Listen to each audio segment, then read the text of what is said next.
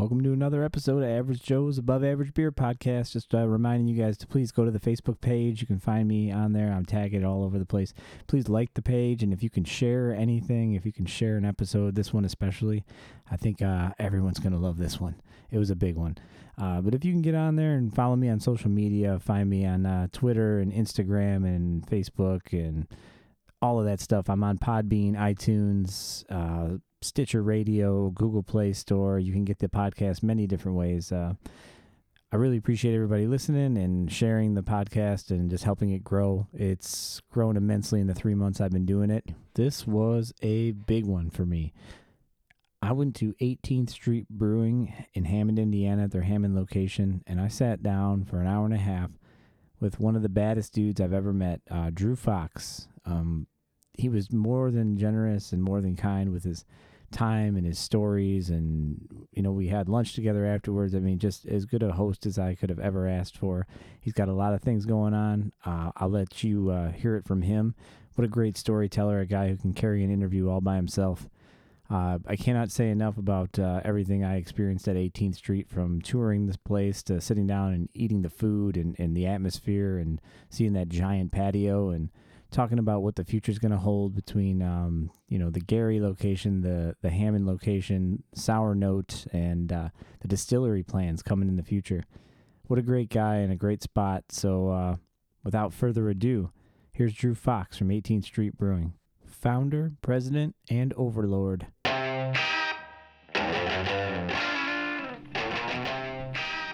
What's up? Welcome to another episode of Average Joe's Above Average Beer Podcast. Today, I am sitting for my first time, in the 18th Street Tap Room in Hammond, Indiana, and I am joined by somebody you guys all probably know if you listen to this show, Drew. Drew Fox, say hello. Hello. Drew's kind enough to give me some time on his Saturday morning here to talk a little beer with him and talk about this great space here in Hammond. How long have you guys been open in this spot then? It's going to be about 2.5 years now. It still seems like yesterday. And you were just telling me size-wise before we started. Tell everybody how large is this facility?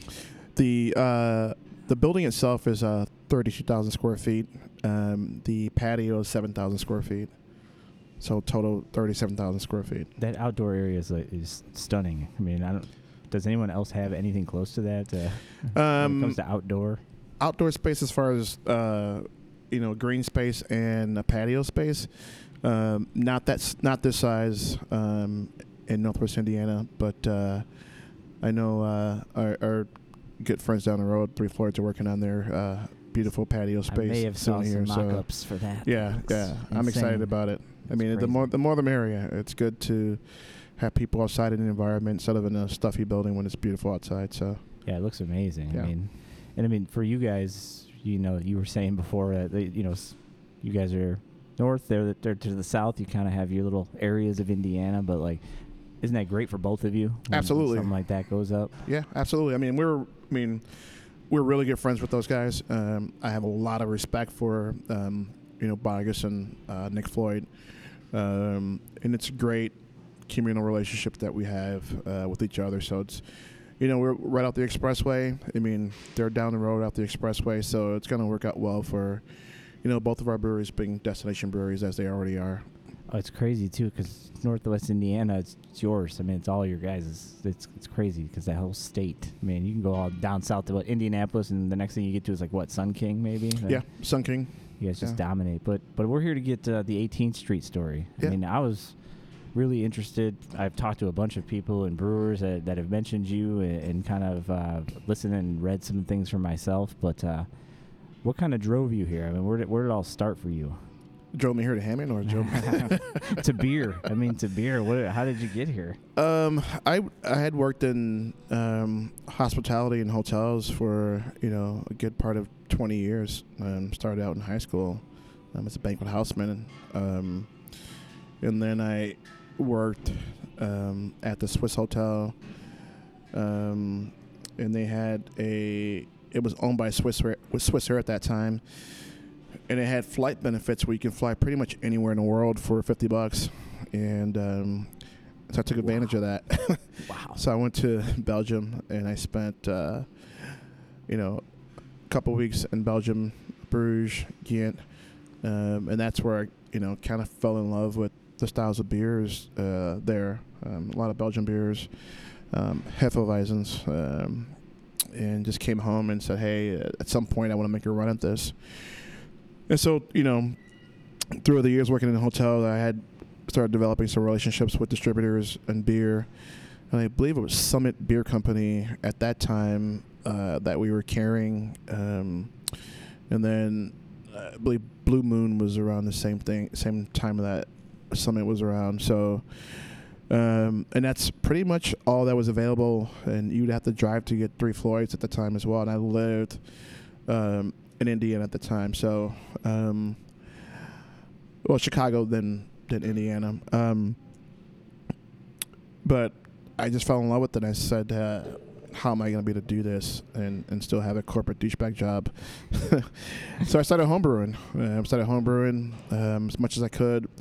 I went out and bought this elaborate brew magic system and started brewing every weekend. Like how elaborate was your home? It was elaborate enough where everything was kind of automated for you. Really? That was the first thing you brewed on? No, shit, okay. no. I did. My bad. I did the old igloo cooler thing. So you could do like all grain. All grain and carboys and stuff. That worked out, and then I was like, this is becoming more work than I wanted to be. What kind of stuff were you brewing then? Like the first beer I brewed was an American wheat ale, and it was horrible. It smelled like my ass. first one is in my kegerator right now. It's like just don't do it. I'm still drinking it, but it's like American wheat ale, and then I moved on to an amber ale, and because that was I did like the amber ales back then. And about what time frame is this? Shit. 2008? Yeah, I mean like 2008, 2009-ish. So, and I just dedicated my weekends to brewing. And sometimes I would just call off from work and say, hey, I'm not coming in. I'm just going to, I'm not feeling well today. That's good advice. No. Yeah. But I really enjoyed it. I really just enjoyed the smell of the hops and just really the barley. It really got me excited to see the end result, what was going to come out of that carboy or that corny keg. So it was a lot of fun doing that. The anticipation's crazy, right? It's just waiting for absolutely. it. Come on. Patience back then was I didn't have any patience, and to some extent I still don't now. That's all right. So then you're saying you upgraded to this kind of automated system. Brew Magic. I was watching this system on like what seemed like an infomercial or something, and I was like, man, this is really cool. I think it was like $6,000 or something, and I was like, man, this would be really cool. So I saved a little bit of money. $6,000. Yeah, I saved a little bit of money, and at the time I had asked my ex-wife, I was like, hey, I want to invest $6,000 of our money into getting a system that is probably not going to do much for us besides just allow us to drink beer in the backyard. But it was great. It helped me get some recipe formulations down a little bit more consistent. And I started stockpiling all this beer. And I'm like, what the hell am I going to do with all this beer? Drank most of it and then gave most of it away. And just kept doing that for as long as I could. And then like right around end of 2009, I knew I wanted to get more serious with it.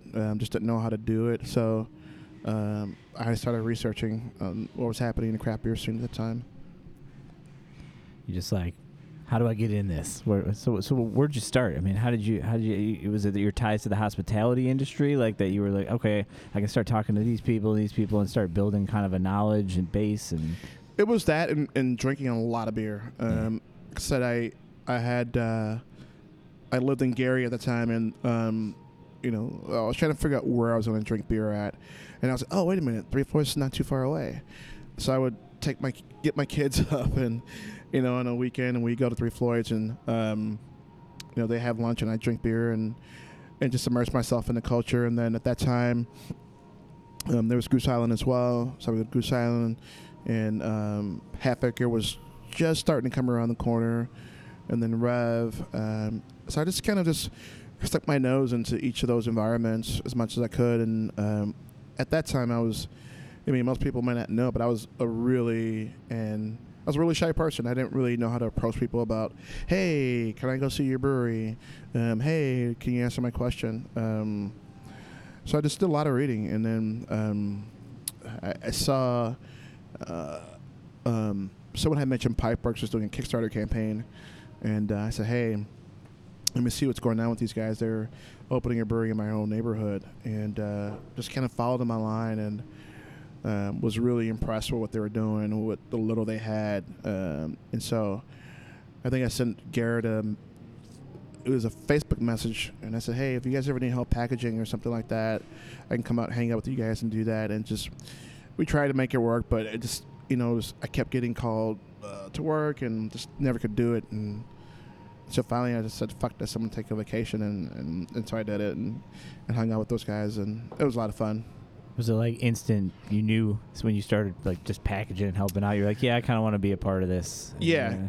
And I just remember, like, all right, at that time, TTB was a pain in the ass to deal with paperwork-wise. And so I was like, well, I'll submit the paperwork and I'll do it. So me and my cousin Jermaine, I had a carport that was a concrete carport, and he was a builder. I said, hey, man, I'm thinking about building this little, microbrewery behind my house. And he's like, yeah, that's kind of a cool idea. And so we did it. We built it over. It took us a couple months to build it, and put the Brew Magic in there. And I filed for my TTB paperwork, and it took forever. And they federally approved this brewery behind my house in 2010. What did that space look like? It was really raw. It was like a garage. It was pretty much a garage that we built and had running water. And so did you just put walls around the carport, or? Yeah, we built. I mean, we essentially built a garage. Basically, is what we did. Had windows, and it was cool. It was clean. It was, it kept me out of the cold. It was, in the summertime, it was away from the heat. So it was a cool spot. And so I would just brew every weekend as much as I could. How long did you sit in that space for then? Until literally like 2013. I used it right up until that point. And you were brewing beer. Were you just packaging it and selling it at all? No, I just gave it away. I mean, I gave it away. I met. Did people think you were insane? Like you're just brewing beer and giving it away because it costs money to make it, and you're building this this garage. Yeah. And I had a little bit of money back then to do things. Oh, cool. So cool. Not much, but a little bit. That hospitality industry. Yeah, that hospitality money.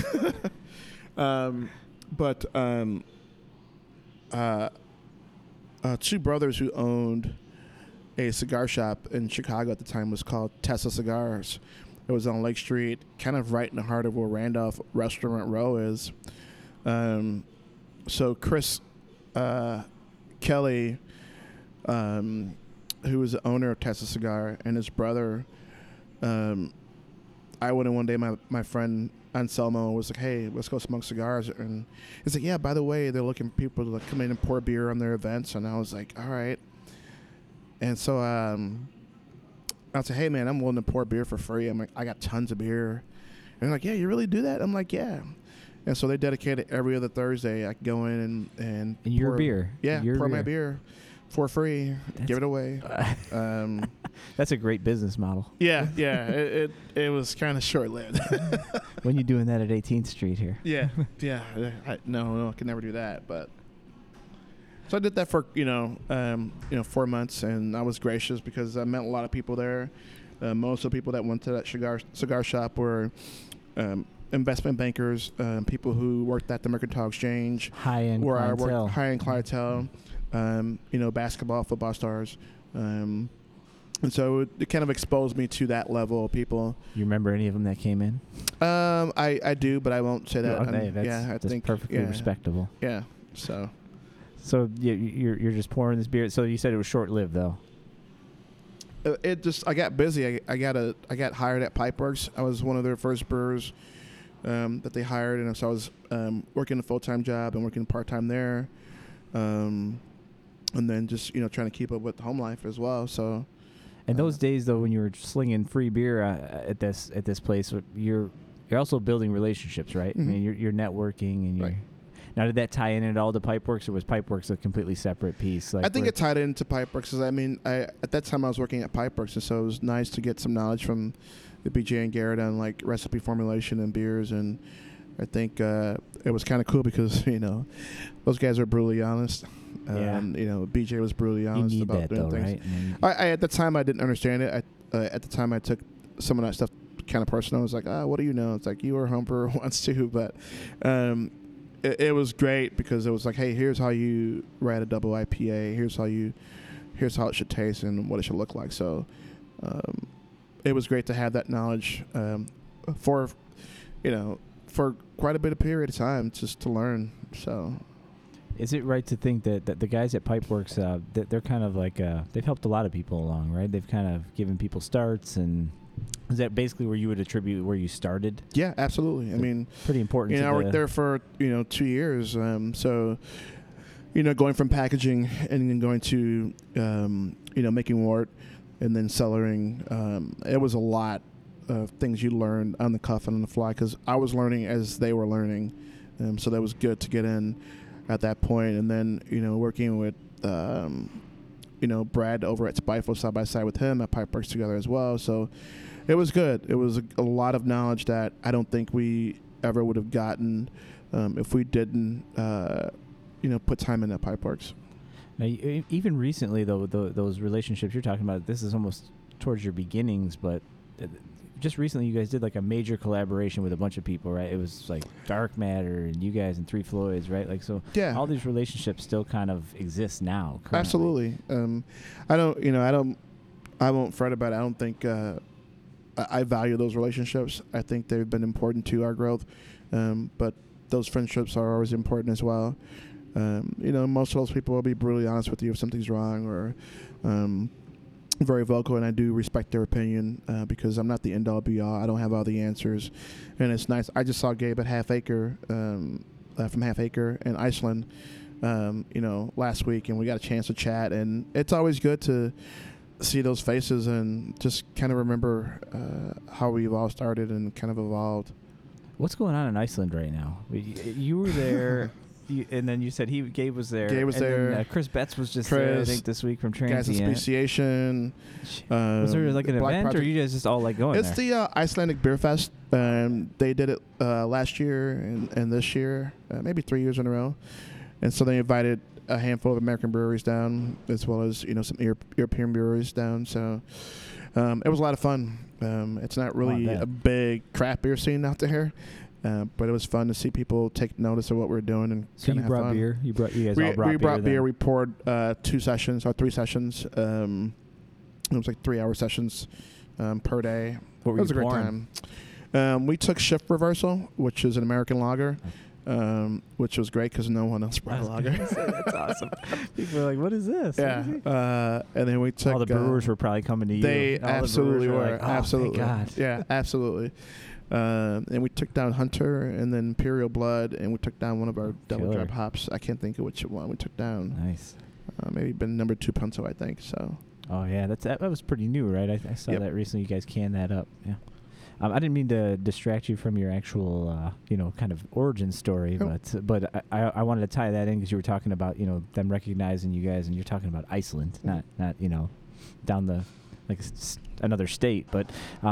I recently saw something. You guys have some stuff going on in London too, where they're putting some of your beers on tap. Yeah. I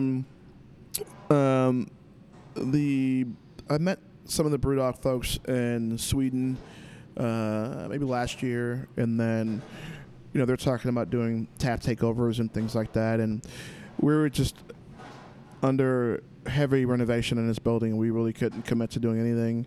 And then one of their importers reached out to us and said, "Hey, have you guys given us any thought? Are you guys interested?"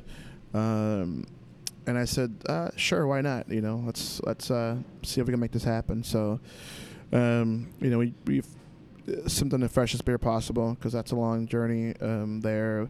But we thought it was a good way for us to always, look at new markets. But also, I think it's important that. We're still a young brewery, and people still don't know who 18th Street Brewery is, even in our own state. And so it's kind of good to, again, have someone recognize you from halfway around the world, say, hey, you guys make awesome beer. We like to serve it at our tap room, so it was cool. So how many are you sending over there? Just a couple different types, 6 different? I think we sent like 4 core beers and 1 specialty beer. Oh, cool. So, yeah. Yeah, it's got to be mind-blowing, though, to think that somebody halfway across the world is pulling a tap handle with your guys' beer coming out of it. Yeah, it's again, we're still small, so we really appreciate it, and for us, it's a very, people say, humbling. It is a very humbling experience for us because, it's always appreciated when people notice what you do and care about what you're doing. So going back to the come up story, I guess. So you're going from Pipeworks, and you're kind of, I don't know, would you call yourself like part time? You were working with them, or you no, just helping out when you could? Like I was originally working part time because they were still growing. They couldn't commit to a full time position, and they got busy. I mean, busier than I think they even expected. And I just really wanted to be a part of what they were doing. I really enjoyed working, with them. They make some amazing beer. Absolutely. I mean, anybody in the Chicagoland area has definitely crushed a Pipeworks or two in their day. So I just made a decision that if I'm going to do this, I'm going to do this full time and really immerse myself in what's going on. Because doing it part time, you forget things, and it's kind of hard to re-gear yourself back up and to go, to work at a brewery from, working in a 4-star hotel. So it was kind of hard. And I said, sure, I'll take it on full time. Yeah. How did you prepare yourself mentally for that? Was it like a struggle? Like I got to cut the ties with the corporate bullshit and go, or was it like just a long time of just mulling it over and slowly like weaning yourself off of that corporate life? I don't know if it was weaning myself off. I mean, I knew at some point that I wanted to leave, and I really hated my job. I hated just, putting a suit on every day and putting a tie on and shaving every day. But I knew that what was happening in the craft beer movement at the time, 2012 and 2013 was something pretty special. And if I didn't take the opportunity to be a part of it, then I would regret not doing it and being like, well, I shoulda, coulda, woulda. And my shoulda, coulda, woulda was that was my time to do it. Were you taking advice or asking, or were you just kind of doing this yourself, like mentally yourself? Were you sharing your thoughts? I know you said you were kind of shy previously. Just were you kind of like asking Garrett, the guys at Pipeworks, or like, I don't know if you had a relationship with Floyd's at all, but I didn't. I had a few people tell me you're stupid to leave. A good paying job to go work in the brewing industry at the time was not really a high paying job. I talked to a handful of people who thought it was a wrong decision because my kids were pretty young and in private school at the time. So I'm living that right now. It's private school, young children. Yeah, it's rough. So not really having that fortitude of having that income. So it was a struggle. Nothing was easy about it at all. And there's some days where I just say, hey, man, I think I made the wrong decision. But I always go back to saying to myself, if I don't do this now, I'm just never going to do it. And it was hard times. It was not easy. I barely saw my family at the time and putting in long hours just so I can cut a path for success. At the end of the day, I wish I could have done things differently, but, that's just part of life, part of growing, I mean, you say do things differently. You still want to be at this point where you're at. It's just you might have taken some different steps to get here. Yeah, I mean, I probably would have not have sacrificed my kids, spending time with my kids as much as I did. Right. Probably wouldn't have, probably sacrificed my marriage at the time to get to where I wanted to be. And so, those things were probably the hardest things that I had to give up and kind of, realize that, those things are important. And I hope that someday someone, hope my kids will recognize and respect what I was trying to do at the time. But those decisions were obviously hard and definitely painful. Were you born with the hustle, or did you always have that, like from youth to all the way to where you're at now? Or I mean, well, I you know, from what I've known of you so far, it's you got a little grind, a little hustle in you.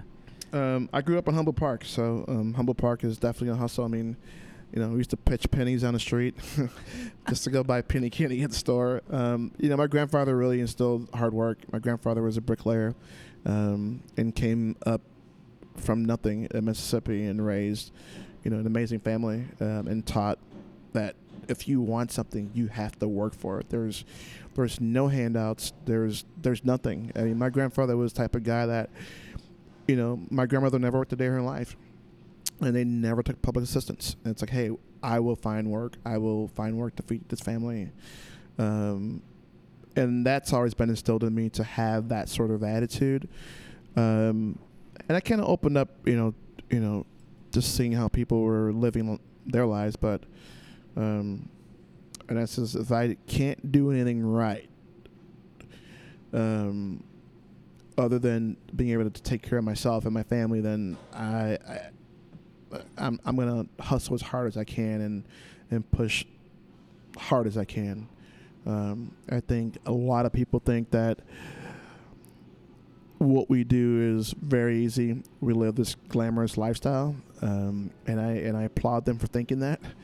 But makes you feel cool, but yeah, but it's hard work, and you have to surround yourself around people who believe in your vision, but also you have to believe in that vision yourself and instill that vision of what you want to achieve with people that you care about and want them to support you.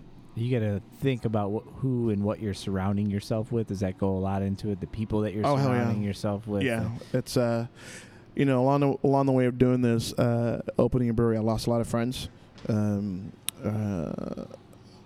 sacrificed a lot and gave up a lot, but ultimately it allowed me to see true colors of people, and I surrounded myself around people who really cared about not just 18th Street, but cared about me as an individual, and cared about our team, and so it was hard to push away some elements that were just, you know, a nuisance or just thought they were entitled to something. So, you know, I still kind of struggle a little bit with that, but it's made me a more well-rounded individual. It's kind of that thought process of surrounding yourself with winners, and, you know, kind of, yeah, you just don't need the excess fat almost, is it? No, but I think you can't. I mean, yeah, surrounding yourself with winners is great, but you also have to have that loser in the element to remind you, oh, that's pretty fucked up. Good point. That's a good point. You know, because if you surround yourself around winners your entire life, you're not going to know what it's like to be on the losing end of things. You need that perspective. You got a little bit of that perspective. Yeah. Now, do you think that, I mean, I know you mentioned your grandfather, and then that kind of that inspiration where the drive developed, at least it was kind of instilled in you early. I mean, does that have a lot to do with when you kind of went out on your own and said, like, you could have gone anywhere, but you went to Gary, Indiana, mm-hmm. which probably, you know, it's not exactly a city that everybody's clamoring to get to. So can you talk about that a little bit? Like, what was the thought process behind Gary? Because I lived in Gary for 10 years, and it was always all I heard was people like, where do you live? And I was like, proud of them. I live in Gary. They're like, what the fuck? You live where? I'm like, I live in Gary. And they're like, there's no way I would set foot in Gary. And so,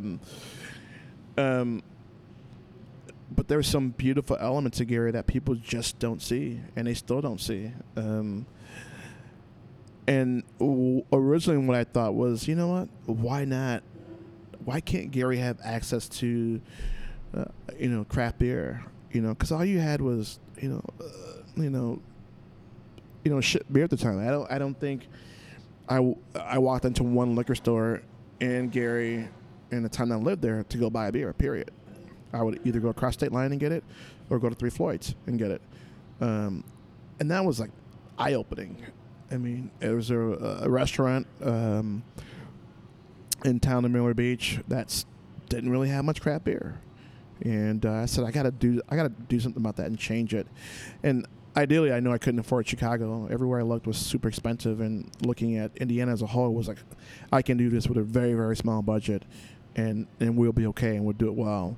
And I'm still proud of what we did in Gary. I'm still proud of that pub in Gary, because it was just, I think we shook the world by putting a pub in Gary. Kind of did. And I think that opened up other doors for Rust Belt cities like, Pittsburgh, Detroit, and a few other cities. I think people thought I was crazy, and I didn't think I was crazy. I think it was probably one of the scariest, craziest things I had did at the time.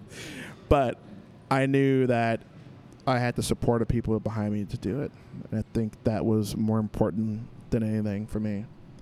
Yeah, and it's kind of interesting to hear you talk about it, because it feels like you were kind of, mentality was the burden is on me to make for Gary. Like you were responsible for getting Gary into this scene. The burden was truly on me. It was, again, it was hard. It was not easy, because I knew we couldn't afford to make any mistakes, because that would be the death blow of our business. And we made mistakes along the way, and we screwed up a lot of things. But man, I tell you what, the support that we got was, I didn't even expect that. I knew there were people who wanted more craft beer, and there was just not enough access. But it wasn't just Gary. I mean, we had Gary, we had Maryville, St. John, Dyer, Hammond, East Chicago. We had people coming from all over the region, and obviously Chicago. And it was mind blowing. It just, again, I think it shook. I don't fret about it. We put Gary, Indiana on the map when it came to craft beer. Yeah, there's no reason to be humble about that. There's no really argument about it. So. Yeah. So, I mean, what did you experience stuff early, like when you opened the doors there, that maybe say like first day in Gary, where you kind of like shit, like was this the right idea? What did I do? Or were you kind of like, this is gonna work? When the snowstorm hit in fucking 2013. Oh God, yeah, that's brutal. I was like, oh, what are we doing? I'm like, no. I mean, like, Gary didn't have any city services. I remember it went from like 1 foot of snow to 2 feet of snow, 3 feet of snow in a matter of hours, and then the cold front, it was like 0 below like every day. And so we were closed for like a week and a half, and so it was pretty brutal. And I said, man, we're done. There's no way we're going to survive this. We are Was done. this right at the beginning, like, or the first right months? At the beginning. Yeah. Okay. And then the weather started breaking, and I would just climb my way through, and we had beer in the tanks. And once that weather broke, man, it was like, fuck. I mean, we got to just haul ass. And I mean, we were turning beer in sometimes 7 to 8 days. And we were just cranking out beer. And then, the rate beer thing happened, and it was just like, I don't need this right now. Can you talk about the rate beer thing? There's not really much to talk about. I mean, we didn't know. Yeah. I didn't know anything about. I know when I was working at Pipeworks, they had one rate beer, and BJ and Garrett and Scotty were all excited, and I'm like, fuck's rate beer. I'm like, I'm gonna go back and clean the tank, and and then when we won Best New Brewery in Indiana, I had no clue. I think I can't remember who it was. I want to say it was Garrett who sent me a message, and I think I was in bed. I was asleep, and I just heard my phone chiming. That's like ching, ching, ching, ching. I was like, what the heck is going on? I look, and it was Best New Brewery, and it was a shock. Because, I mean, we weren't even open a full year. What the hell is this? Yeah, and then I think from that point, man, it was just... we exploded to a point where we didn't have enough people, we didn't have enough beer capacity, we didn't have a lot of things, and so it took. You saw definitely it was an effect. It was a big effect, and we couldn't produce enough beer, and in some cases, I hate to say it, we took shortcuts, just to please the public, to make sure that we had beer that we can put out and service a tap room. And it was just me at the time. What do you mean by shortcuts? I think that, fermentation is very important for beer. Some beers that we put out could have sat bright a little bit longer. Could have, benefited from some conditioning. and I didn't do that because I didn't have time to do that. Gotta give the people what they want. Yeah, and the beers were, in my mind, were spectacular, but they weren't what I wanted them to be. And I can notice the flaws, but I don't think many people would notice what those flaws were, but I did, and I wasn't happy with that. So you just kind of, when did you kind of pull up out of that? Like, how did you just game plan? Like, say, okay, how do I do this, but do it with the integrity that I want to do it with? It was just really just kind of forcefully telling people they had to wait. Did you have to deal with any like blowback on some of the, you said cut some corners or whatever? Did you get like feedback on like, oh, that wasn't the same beer the next time I had it? Always. And for the life of me, I'll never understand that. I was talking to a brewer a few months back, and it's like, what's your biggest pet peeve? And I was like, I really don't want to say. And I go, what's your biggest pet peeve? And it's like, I really don't want to say. And he's like, well, I don't understand how someone can say a beer tasted differently. Okay, this beer that we brewed in 2018 doesn't taste like it did in 2013. You're hearing that a lot with Zombie Dust and these other kinds of beers from beer geeks, I guess you'd call them, or just dudes that drink craft beer. But I mean, for me, it's always the palate. To me, it's never. It's. I mean, sure that there might be some instances where beer recipes are tweaked or something, but for me, I would just say palate. Like my palate doesn't anything like it was in 2013. Absolutely. And 2018. I get that. It's environmental change. It's the way the malt's been changed, the way the hop's been changed. It's a lot of things. It's a process, and people just. I'm like, okay. I go, tell me how it tasted in 2013 because I want to know. Because I know right now it tastes great right now. I mean, and this is what you should be drinking. Tasting notes from 2013 in a journal, maybe we could talk about it. Great, and I applaud that. That's absolutely great. But drink it now because it's fresh. It's the best it's ever been. And I used to smoke, and I know I love my beers highly carbonated when I smoked. And I stopped smoking. I was like, oh shit! I mean, this has definitely changed. So I don't buy that argument. But I respect people's opinions that it tasted differently. Okay, great. Well, I mean, I think it tastes great right now. And so, we as a brewery have to always make sure that we're doing the things that make sense. For us first and foremost before we even put it out to the consumer, and that's more valuable. And we listen to feedback. Someone says, this tastes a little bit off. I mean, we're not producing a ton of beer to let it sit in the keg or a cooler for the beer to be off. I mean, it goes to how our distributors handle it. It goes to how the bar handles it. It goes to how the liquor store handles it.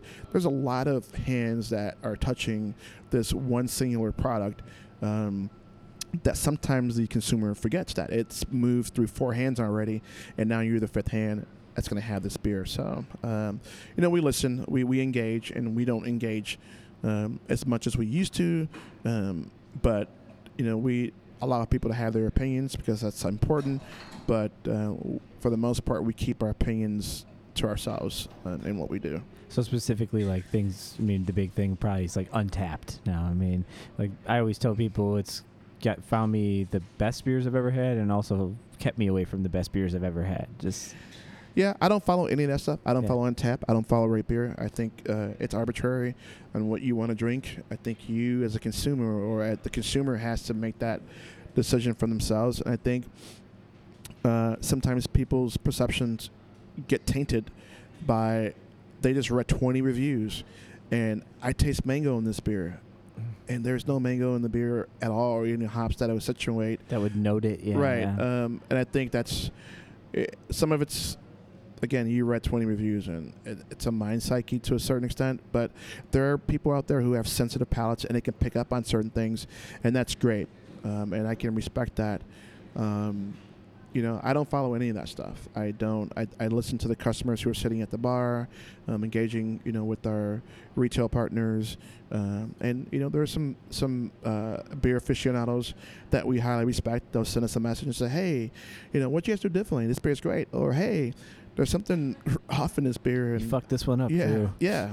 I mean, we've done a lot of that too. So.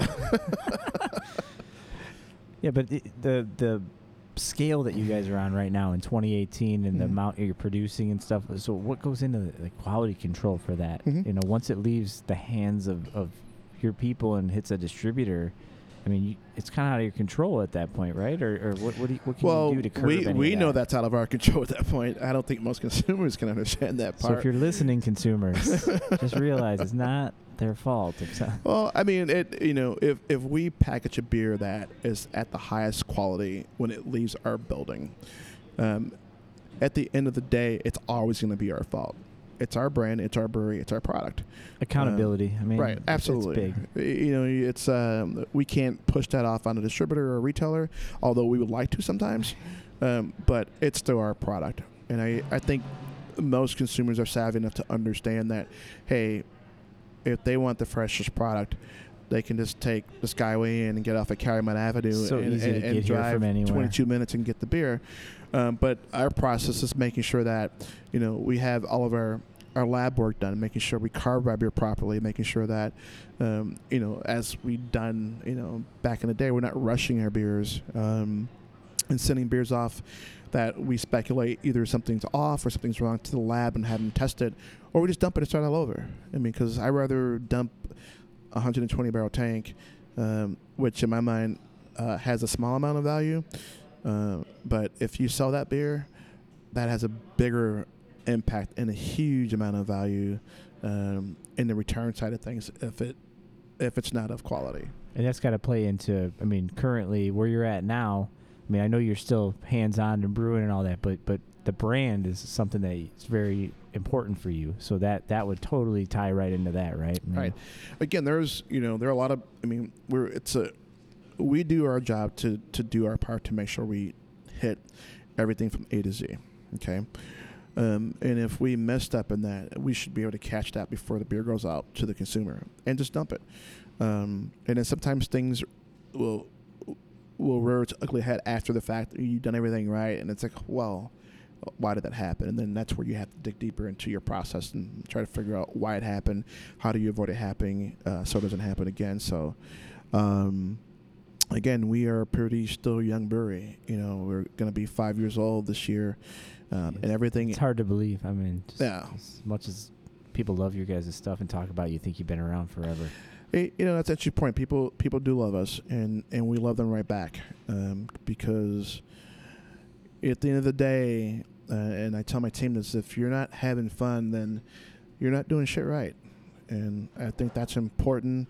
And kind of our motto here is we live and love what we do, and it shows from the artwork to the beers to the food, just to the culture we have. And we're not an easy brewery to work for. We put our heart and soul into it, and we expect the people who work with us to do the same thing.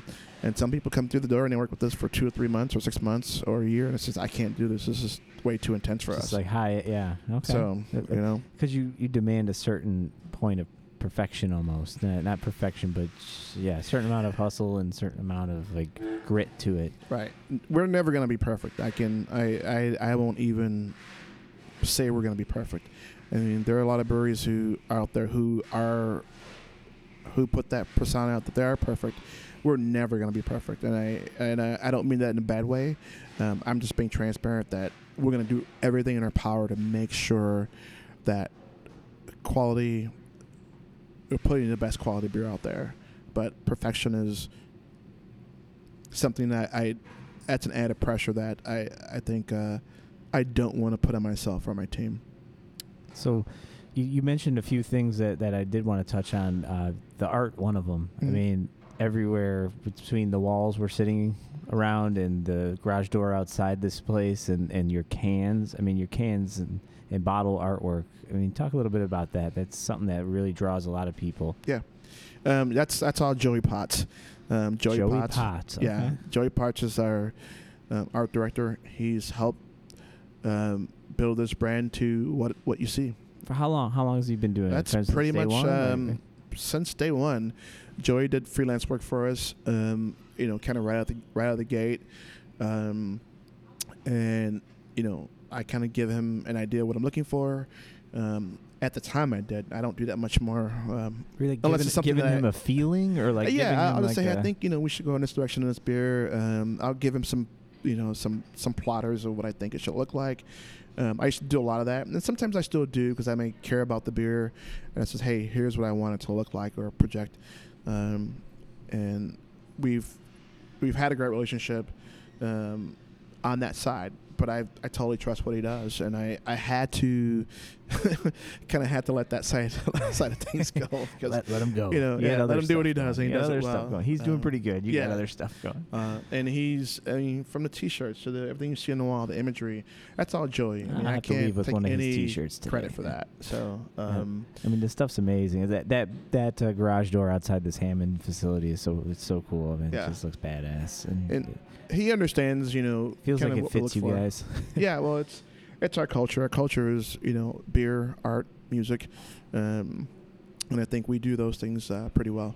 Yeah, so in this tap room, you mentioned all those things: beer, art, music, food. So where do you procure your chef or your menus? Or? Yeah, I think for myself and for my wife and Joey, we're big food people, and I've always been a food person, and we travel a lot, and we live in a city where food is, it's like it's kind of key to life for us. But I look at everything in perspective when it comes to food. Food has to kind of match some of the beer, but for me, food it breathes a whole different life in what we do in this brewery.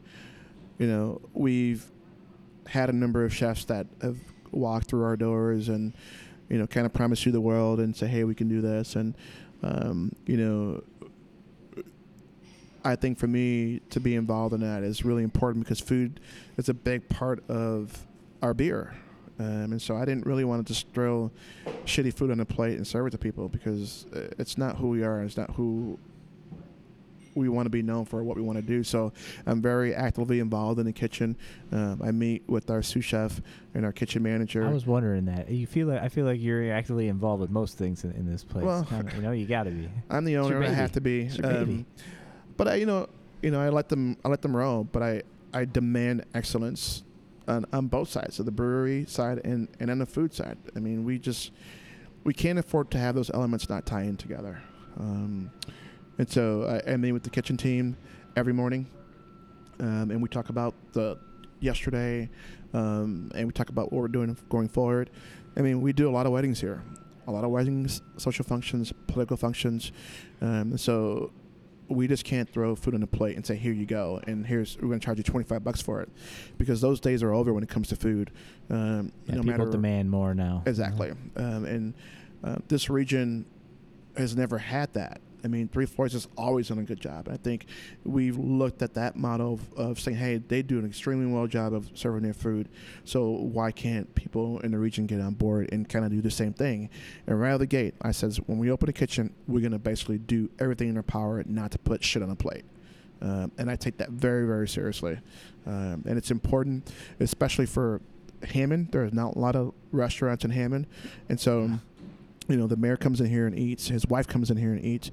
But we want the community to feel comfortable with, hey, there's a high quality of food service here that we need to provide, and we don't take that very lightly at all. It kind of ties in with the culture as a whole, so there's no one part of it that's left out of the umbrella of the culture. It all gets treated the same and the same kind of high-end aspect of it, so... Yeah. And music, you guys bring music in too, live acts. The space allows that, which is awesome. We try to do music every weekend or every other weekend. Is it always local, or do you just try? We try to do local as much as possible. Frank, who's our front office manager here, he has a big music background. He has his own band, but he goes out and researches, and we ask questions to other people who are doing it. To hey, what do you think? Who are you guys using? But I love walking in here on a Saturday when I do and seeing a live band just tearing it up. We I can say that. I'm not going to say that. We pick music that people are going to enjoy. It doesn't have to be metal all the time, but we do R&B. We do soul, we do blues, we do funk. But you like metal. I do like You metal. like There's a something lot. in the I do. People don't think I do, but I do. I do. I like metal. I like rap. I love the intense part of that music that allows us to be intense in the kitchen, allows us to be intense in the brewery, and in our It's amazing operations what music can do for your Absolutely. your psyche. Like it's crazy, just drives you. Yeah. So you're in Gary, and you were doing all this stuff in Gary for these years. When did you go?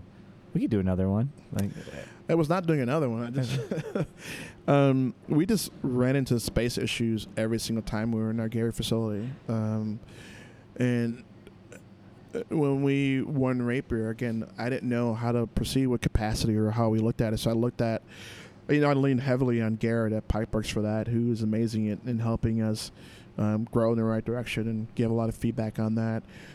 Industry folks as well. We just had to figure it out. And so every quarter, it seemed like we were expanding in some way or another, whether it be a new tank, a new brew house, another building. And so it was like, well, how do we do this and we do it for the last time and not have to worry about it? So in 2014, 2015, our CEO, Ed McKernan, and myself said, hey, we need to figure this out, because if we keep spending money on every quarter of trying to buy a new tank and sticking it in the building, we're going to run into bigger issues, water, grain handling, and all those things. And so we have formed an advisory board, and there's 4 of us on the advisory board. sounds super corporate. No, it's like it's people that we really trusted, who were some way or shape or form involved in the industry, that were kind of had their finger on the pulse. And so we said, well, hey, why don't we just buy the building that we're in Gary? Let's buy that building and let's maybe expand, put like a mortar building onto that building. And so we sat down with the owner and we're like, hey, we want to buy the building, and here's the money that we have. And, we thought it was an amazing offer. And their answer was? And his answer was no. He's like, I don't want to sell the building. And he said, I need life-changing money. He says, you're not going to go down. Life-changing money. Yeah, he says, you're not going to find any building like this on the street. And if what you're asking to buy it for a year, you're crazy. I said, okay, cool.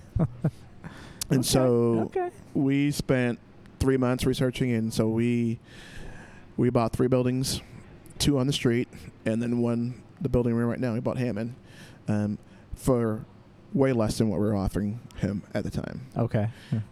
So we proved him wrong in that aspect. Boom. Nailed it. I think you like to win. feels in good. some instances, I do. In that case, I did want to win. I wanted to tell that guy, you're not the end-all be-all, and if the only person who's going to get life-changing money is going to be myself and my team. Boom. So I love that. Yeah. Nice little victory there. Yeah. So we ended up buying this building, and we were very happy about it. It was the most scariest thing I've done in a long time. Outside of being a father, it was scary at a young age. But it was... That could be scary, too. Yeah. But it was the best thing we've ever done, is securing our future in our own building, our building that we own. Didn't have to answer to a landlord telling us what we can and what we can't do. So we are the landlord, and now we tell ourselves what we can and what we can't do. Hell yes. So I'm really proud of this location. I'm really proud of the building. We put a lot of work into it. We're still working on it. And I think, some roof issues. Not anymore. Not anymore. The roof costs the same amount of money as what we spent on the building. So, but we're happy with it. I think I'm almost 110% sure this is our last expansion that we're going to do in 2018. I think we're comfortable where we're at. And, we're just going to basically continue to focus on, the consumer side of things. It looks amazing in here, so and outside. I can't wait to get out here in the summer. It's going to be unreal.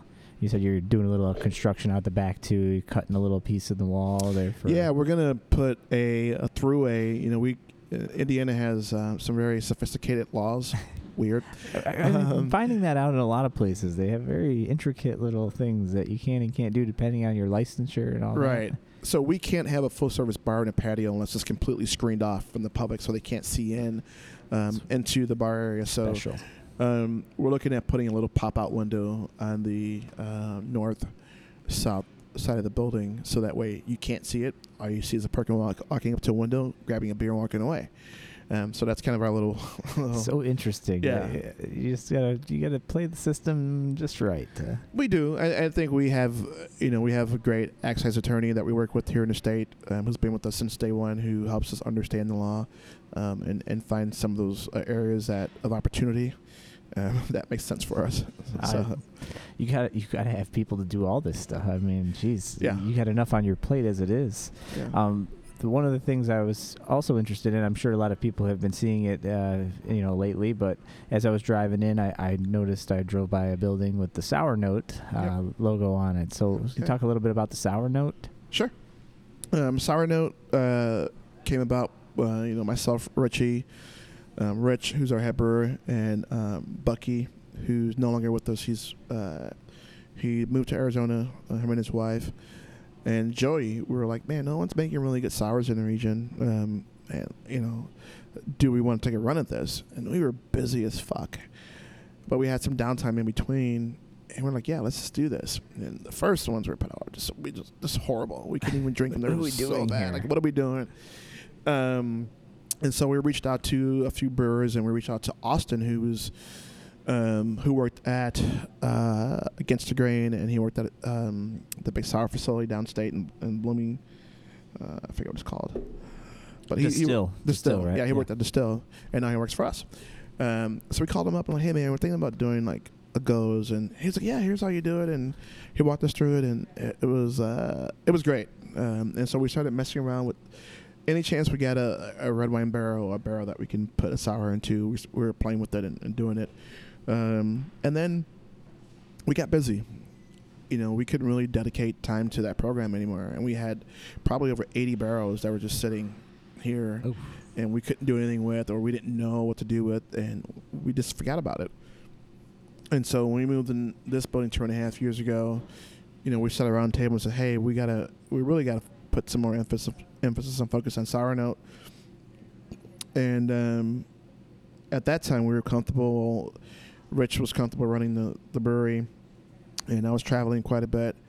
And I said, well, hey, why don't I just run Sour Note, take Sour Note over and run it, and still be a big part of 18th Street, but be a more driving force at Sour Note. And so we bought this building 2.5 years ago, and the city of Hammond was going to tear down that building that Sour Note's currently in and put a parking lot in for us and a few other businesses. And so myself and our CEO walked down the street, and the door was open to the building. And so we walked in, and we were like, holy shit, they're going to tear this building down? We were like, no, don't tear it down. So what about it? Like, what was it when you walked in? It was an old service station. It was like? Great bones, great window, great ceiling, and more importantly, it had a roof that was 4 years old. So, hell yes. all these beautiful overhead doors, these floor-to-ceiling windows. Do you have nightmares about roofs now? I do, because this one was very expensive. Yeah, it was very expensive. So we walked in there and we were like, oh my God. And so we immediately went to the city. The building was, the city owned the building. And we said, hey, don't tear it down. I go, can we just buy the building from you? And they're like, sure. Well, what are your plans for it? We're like, well, initially we'll put a restaurant in there, maybe a distillery in there. And then I said, why don't we just put Sour Note down there? It'll have its own brew house, its own brewery, its own tap room. Did that catch some looks from your fellow, like, what? Just put Sour Note as a whole? It took our brewers off by surprise because we were busy here, and we didn't want to dedicate any more time and dollars into anything. But I said, let's just buy the building, let's sit on it for a while and figure out what we need to do. And so we put very minimal work down there. We just upgraded some electrical stuff down there, and it was pretty much ready to move in. And we got to do some other stuff to it too, but we wanted Sour Note to have its own home, its own identity, and really focus on building that program up. I mean, at least for the region here, that we want a good sour program in Northwest Indiana. So we want to spearhead that, take that on, and do it. So I think what we're doing right now is I'm extremely proud of. We have 5 different varieties of goes, fruited goes in a can right now. And we do have about 4 bottles that we've been bottle conditioning for a little bit over a year now that are ready. We'll slowly start releasing those little by little. Cool. And then hopefully the end of May, June, the tap room will be open, just serving some beautiful sour beers. I love sours. I mean, I do too.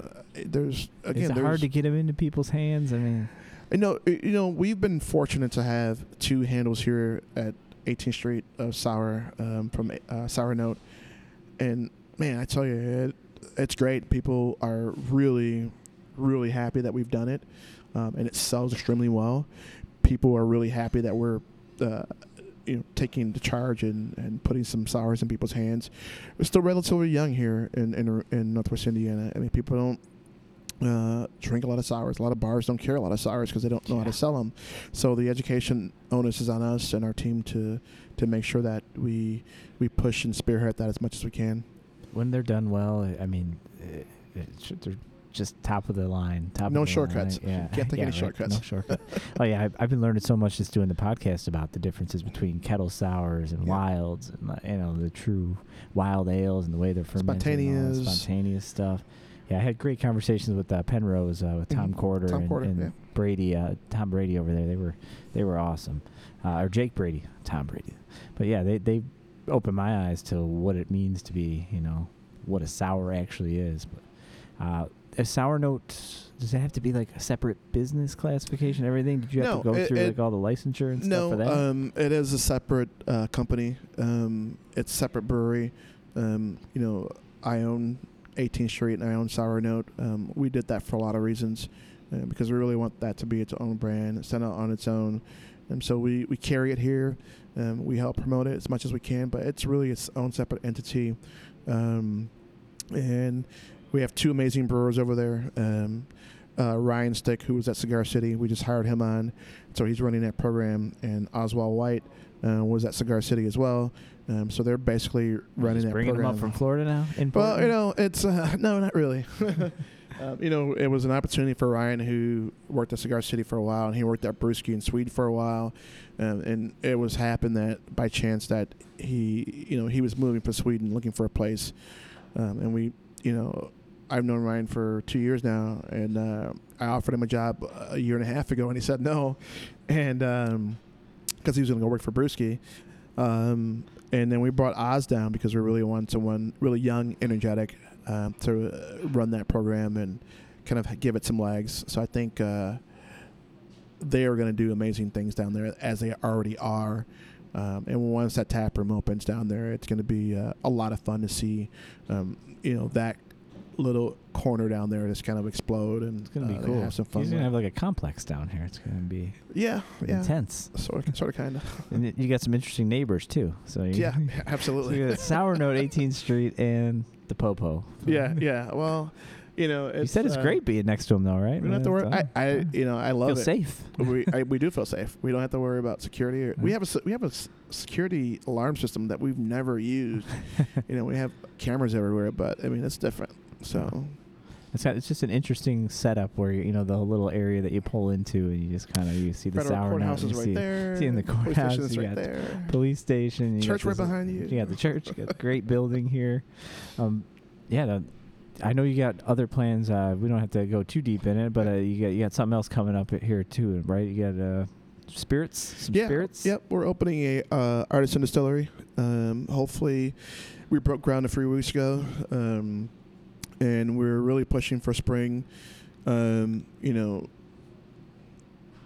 think for us, it's the next progression of what we want to do as far as tying, our company into a different situation. Beer is awesome. Beer is great, and we love it. I mean, and we love spirits here as well. So we want to tie that into, kind of our corner of the world and producing some world-class spirits, and hopefully if we do everything right, we'll have some award-winning spirits. I think it's really important for us. It's really important for, kind of our brand and what we want to do. And I love spirits. I'm a big whiskey bourbon guy. I think everyone on our team is. And when we made the announcement, we kind of kept it under wraps for 2 years because obviously we had to secure financing and equipment and things like that, but we're happy enough to know that we're moving in the right direction. The ball's rolling now. The ball has been rolling. The ball has been rolling for a year and a half for us. We've been really quiet about it, not really saying much what's going on, but we're happy to do it right where we're at. So how are you going to approach that? Are you going to kind of let people do that, or are you going to jump right in there at the beginning and kind of it's on me right now. We have another distiller, Raven Cologne, who'll be side by side with me. I've had an intensive schooling. I need to go back for some more of it. Nice. But it's a big venture for us. I think we're going to tie a lot of beer into it. I think right off the back we'll do a lot of some rye whiskey, some bourbon, some gin, some rum, some moonshine. I think we're going to stay away from vodka. I'm not really a vodka fan. I think there's enough producers producing vodka so that we don't have to get into it. But we want to do some stuff that's fun. I mean, making moonshine is, I think, it's fun. You can incorporate so many things into moonshine. We're going to distill some of our beer. I mean, we've been doing that for quite a while now. But we really want to see how we can push the envelope when it comes to spirits as we have on the beer side as well. That has the potential to change the game really for spirits too, doesn't it? I mean, the way you guys are approaching it versus a classic, big boy bourbon maker or, I think we're going to have both sides of it. We'll approach it classically, but we'll play a little bit. Yeah, we'll definitely play a little bit. But I think right now we've always said we don't want to be a one-dimensional brewery. We want to do things that we care about. We want to continue to have fun. And I know the distillery is a way for all of us to have fun, and it's a way for Joey to continue to be creative on the art. It's a way for me to continue to be creative on the spirit side. If we do everything right, we'll get open, in time for spring so people can enjoy some beautifully handcrafted cocktails. Yeah. And so it's going to be a lot of fun for us. On your awesome patio. Yeah, absolutely. Oh, that'll tie in real nice, though. Yeah, again, there seems to be a general theme between 18th Street here and your other offshoots of the Sour Note, and that it all falls under that kind of working hard and making a good product and taking pride in what you're doing and having passion about it. That's kind of the general theme I'm getting off of you.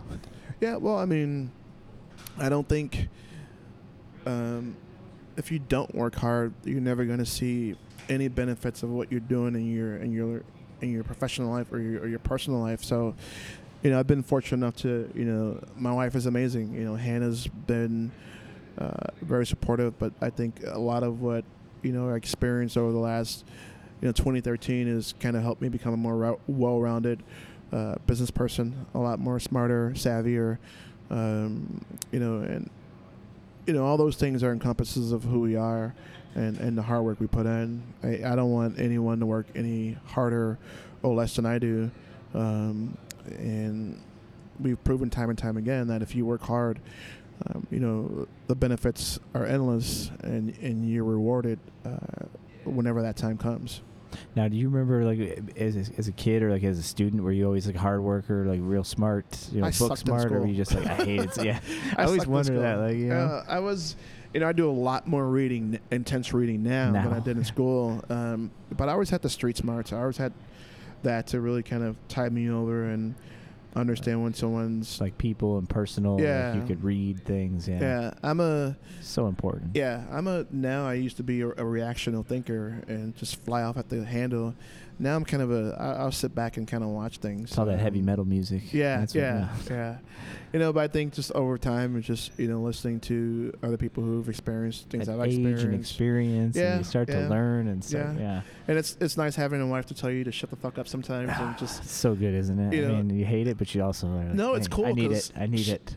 It's cool because she'll be like, just shut up and just wait and just watch, just listen, and that's been so instrumental. I mean, I'll sit back and watch, and I'm that person who will sit back and watch now, and I can and not react and unintentionally, but it's kind of helped me grow. It's just say, hey, listen, you don't always have to react to everything. It's sit back and wait, and then make your own assessment and your judgment, and then react to it, because at that point I think you're better off at that point. Just breathe. Yeah, Let it breathe a little bit. Yeah. That's good. It's so key for all of us. We need that little that anchor of some sort, you know. I mean, I've really enjoyed our time talking about this stuff. I really appreciate you taking the time to sit down with me and do the podcast. I know you got some things to do, right? You could be doing a little some other bit. stuff. I mean, it's Saturday. Usually I'm not here on a Saturday, but we're filling barrels today, so it's. Well, I mean, you're here 5-7 days a week, or for usually 14 hours a day. Usually I'm here 5 days a week. I'm here every day when I'm not traveling. I'm here every day. I get in at 7:30 and I leave sometimes 7 o'clock at night. But I'm here. You have to be in a business that you own and run. Visible. You have to know. Physical being is so important. You have to be here. You have to see it. You have to experience it. You have to touch it. You have to feel it. And I love being here when I'm not traveling on the road. It's my responsibility to be here. And if I'm not here, I'm anxious to get back home to find out what's going on. So I'm here. I mean, most people think that I'm not, but when I'm not on the road, I'm home. I mean, how would you kind of classify it now? We have so much connectivity now, and when you're on the road all the time like that, I know nothing substitutes for being here and being and touching and feel like you were just saying. But like, how much is like technology played in now? When you're in Iceland, you can have an iPad with you and kind of keep up with what's going on. Right. And I think it's hiring talented people to do that for you, so that some of the burden's off your plate. But I still check the daily numbers on the pub. I still look at production reports. I still involved as much as I can without being a micromanager in the operation, because it's important. I took this role on to be an owner, to be a brewer. I didn't, I've asked people to come on and enjoy this ride with me, but I can't put that burden, the entire burden of responsibility on them. It's my responsibility at the end of the day. And yes, they have responsibilities, but at the end of the day, it's still my responsibility to make sure this company is profitable, we're successful, and I just can't, cut and turn and walk away. There's times that I'd like to do that, but it seems like always moving forward too. You have to. You have to. I mean, you want them to do well in what they're doing, but you always seem to be looking ahead too. You have to. I mean, we plan out for 2018, and we're planning out for 2019 now, and it's only Q1. Yeah. But we have to do that. We can't process things at a later date, because that can either it's going to benefit you or it's going to hurt you, and you're going to get caught with your pants down. So we're not worried about 2018 right now. 2018's done in our It's mind. already taken care of. It's planned out, and if we do everything right, we'll be fine. Let's focus on what's going to be happening in 2019. I mean, I know I've asked you this, but did you always find yourself in that mentality? Or is that something you've learned over the years to kind of? No, I've developed. I've learned it. I think for me is, again, surrounding myself around people who have like mind. And I don't know everything. I can't process everything that's happening at the speed of light, but I can pick up the phone. I had intense conversations with 3 breweries I respect in Iceland about how they're growing their business and how we're growing our business and what we need to do. And those conversations are so valuable, at least for me, and I'm sure it is for them, because you need that outlet and have people understand what you're talking about and where they want to go and kind of where you want to go, and how all this relates to an end game for everyone. I've always said I want to retire in 5 years. I want to put this company in the best position that it couldn't be in to succeed and to continue to grow without me. And we're approaching 5 years, and I want to finish this project and a few more projects. You're nowhere close. Yeah. No, I'm nowhere close. I said 5 years, I'm planning for it though. I'm planning and looking ahead for it, because if I don't want to be in a position where I say I shoulda, coulda, woulda. And you said something too just now that kind of is interesting when you say surrounding yourself with like-minded people, but I feel like from talking to you, it's not just like-minded, it's also that balance of like contradictory as well. Like you don't want a bunch of people just telling you, yeah, you're great, everything you're doing is great, it's perfect. Yep. And again, as we talked earlier, I says you got to have that one person who's the asshole and brings you back to reality. Because, I was talking to a brewer about it's okay to tell me when my beer sucks or when it's bad. I respect you to tell me that.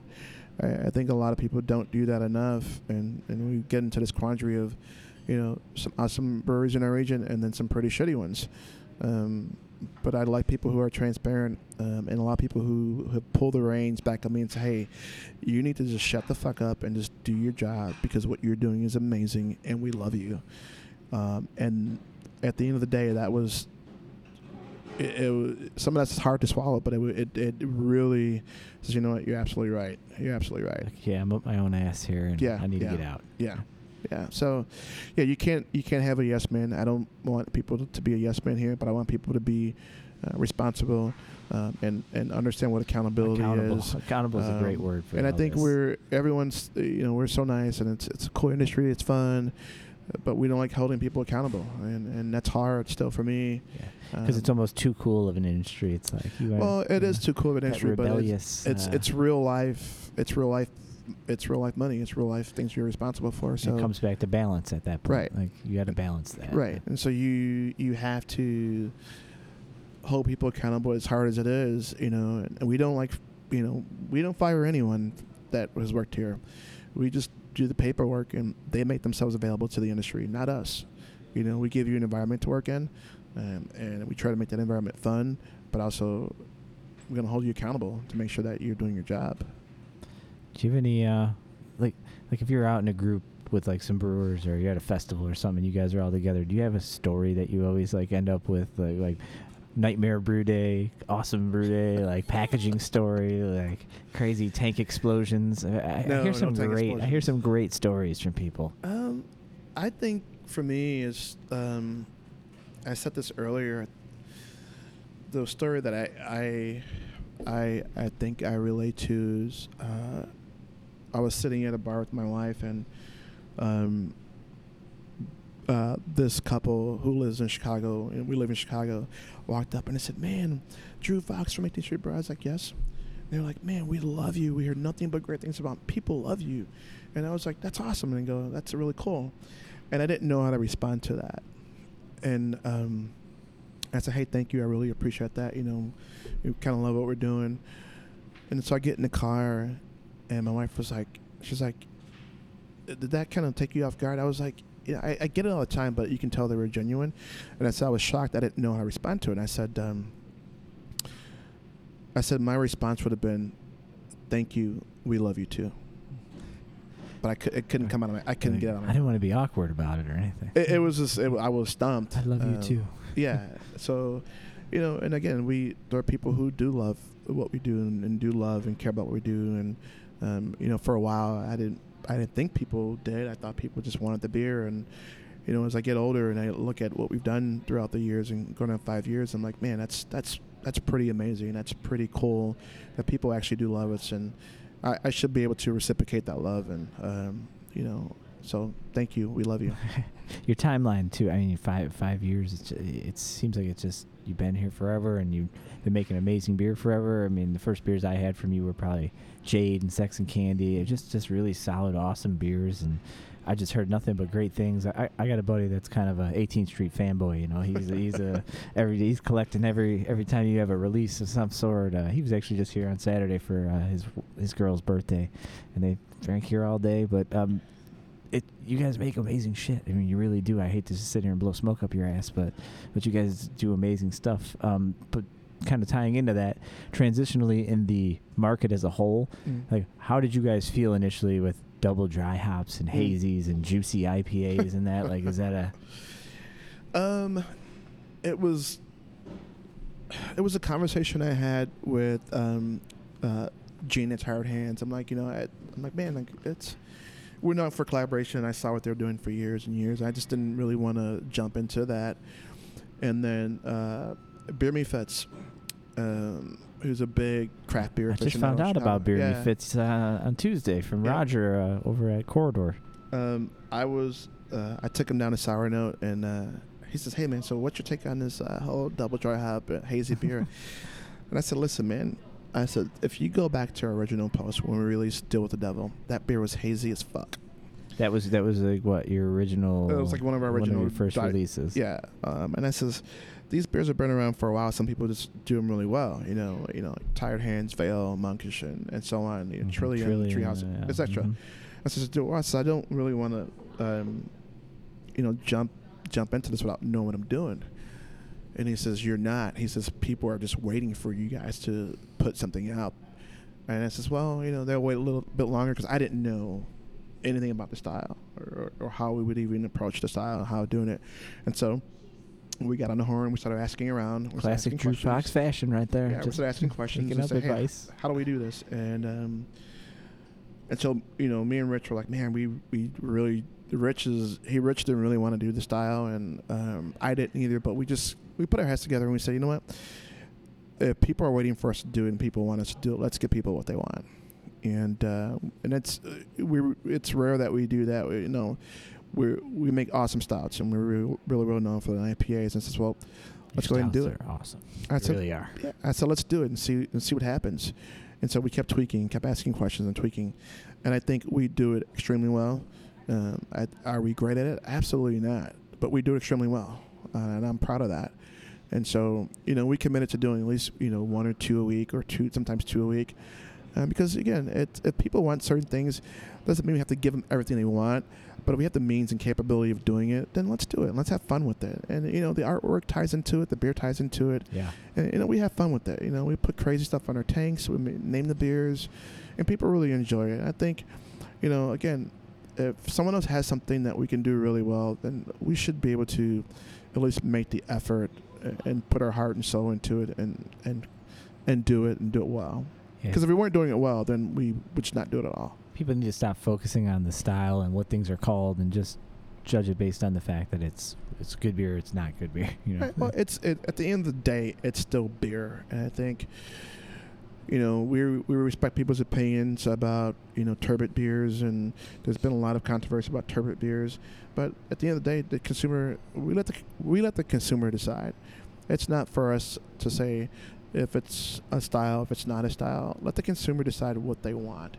It's not our job to tell the consumers what they can and what they can't have in certain areas. So, last year, Chasing Paper, that was a great beer. Thank you. Really enjoyed that. Thank you. That style. I enjoyed that style personally, but that Chasing Paper, I couldn't get it again. I couldn't find it again. It was just such a great beer. And then even more recently, I think you did it all at once. I got Trub Wizard and what's that? Fragile Ego, I think. Mm-hmm. They were beautiful beers, just Thank you. well done. Both collaborations too, right? Or are they? I can't, one was like Around the Bend, maybe, or was it? No, Bent River. We did one with our buddy out, and God, my brain is fried today. That's all right. I'm asking a lot of you. I'll remember. I've already done an hour and 20 minutes on you. Yeah, I'll remember it. No, but getting back to that style, that's something that like you guys were open to it, and now you're crushing it, man. We're just having fun with it. We get to have fun with the names, and we kind of poke fun at some of the stuff, but it's like at the end of the day, man, we're able to do it, as I said, and we're able to do it really well. We're gonna do it. And the minute we feel that we don't want to do it anymore, then we have the option to say, hey, let's do something different. Pivot. Let's pivot. Let's do some Saisons, Let's do a good Saison. If you can do a Saison, IPLs, right. And, we have everything in our arsenal to do what we need to do and not be pigeonholed into a particular style. And we always want to have that option of having fun. And caring about what we do, and caring about our customers, and caring about our industry as a whole, and share that knowledge when we can and however we can. Conversationally, just before we started actually recording, when you walked me around, I thought it was really interesting.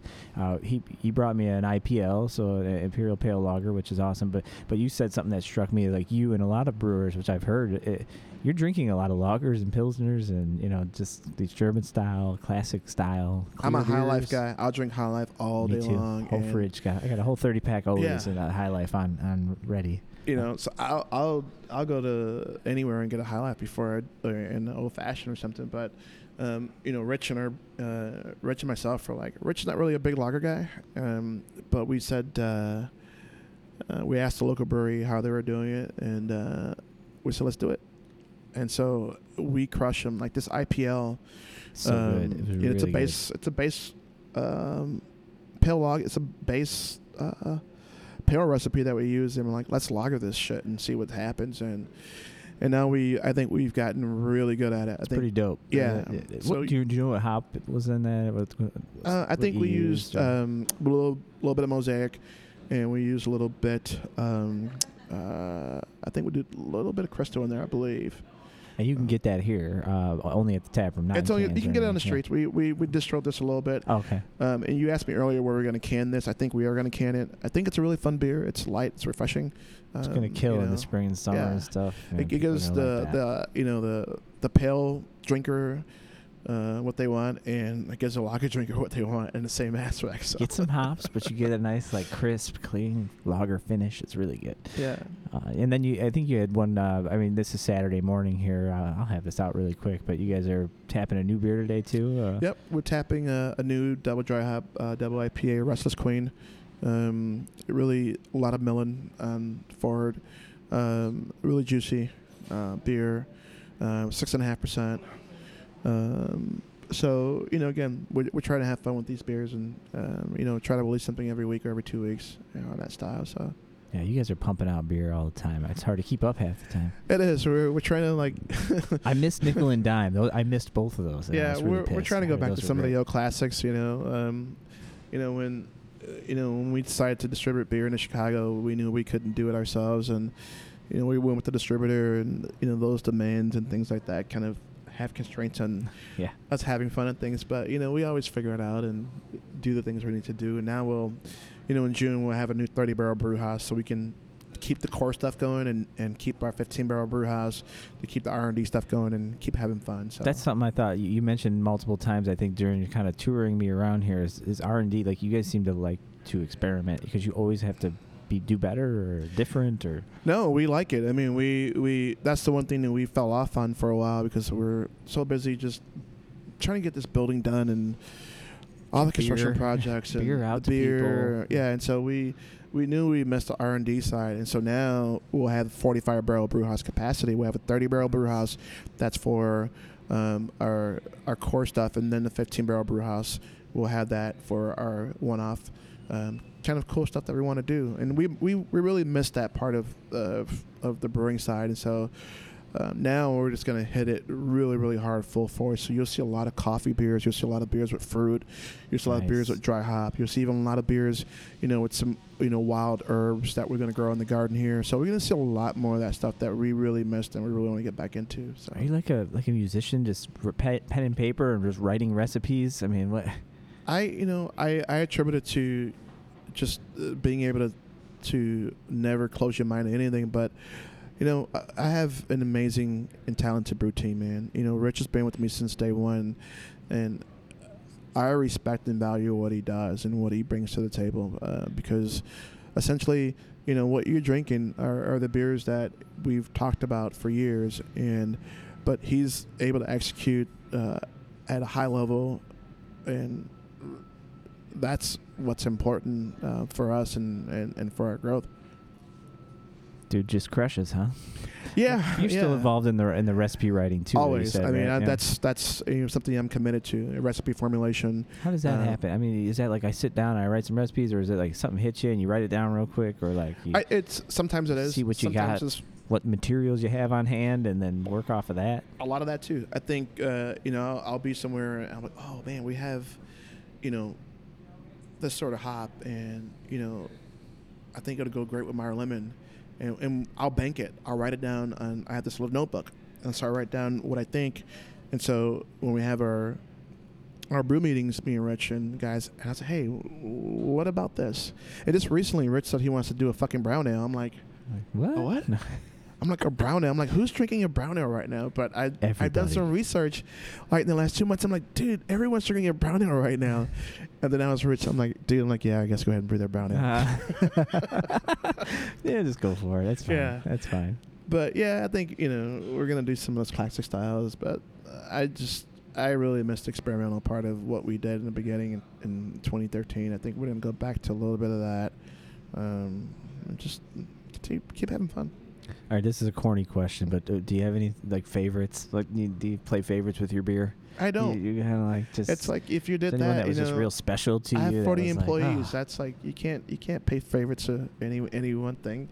I do. Hunter will always be my favorite. Yeah, it's special beer for you. A very special beer for me, and it'll always be my favorite. I don't care. People can bash that beer with bad mouth or all you want, but who the hell's doing that? Do it in front of me, and we're gonna have words. It's my favorite beer. That beer's evolved, and it's fun. I love it, and it'll always be one of my favorite beers. I love all the. I think I was drinking that on New Year's Eve or something. It's such a great beer. I mean, it has like notes of cinnamon. It's coffee for me. It's always coffee. I always get coffee in that beer. Yeah.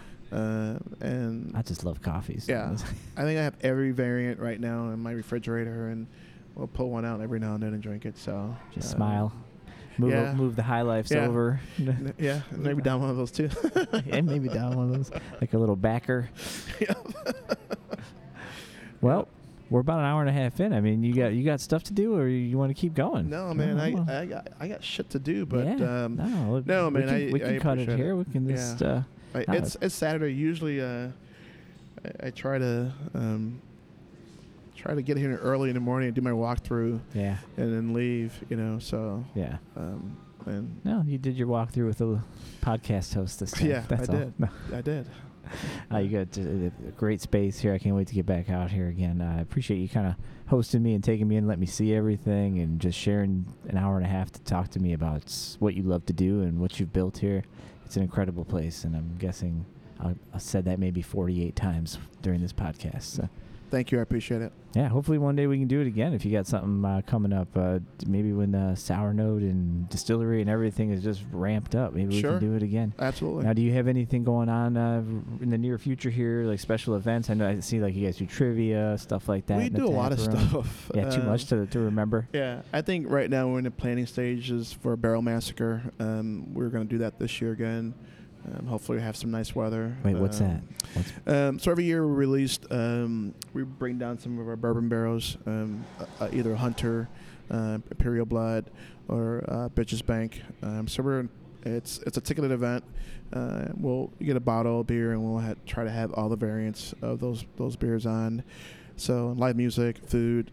So we're in the planning stages of getting that wrapped up. Sounds like a festival. Yeah, I wouldn't call it a festival, kind of, but not quite. Yeah. No, I don't want to. Yeah. You don't want to get into that. No. Let somebody else do those. Yeah. Yeah. Yeah. So that's all I got for you, man. I'll let you get back to work. And again, thank you so much for sitting down and letting me try some of your beers and talk about your beers and your place. So, yeah. Cool. Drew awesome. Fox, 18th Street. Get out here to Hammond. Get out to. I mean, Gary's still full swing too, right? Yep, absolutely. Are they both 7 days a week? Or you? Gary is 6 days a week, and we're 7 days a week here. Okay, yeah. So you guys are always up. You got great food, from what I hear. So gotta try it. Yeah, I'm thinking about having lunch here now. I might join you. All right. Cool. Thanks, Drew. I appreciate it. Cool. Thank you. And we're out.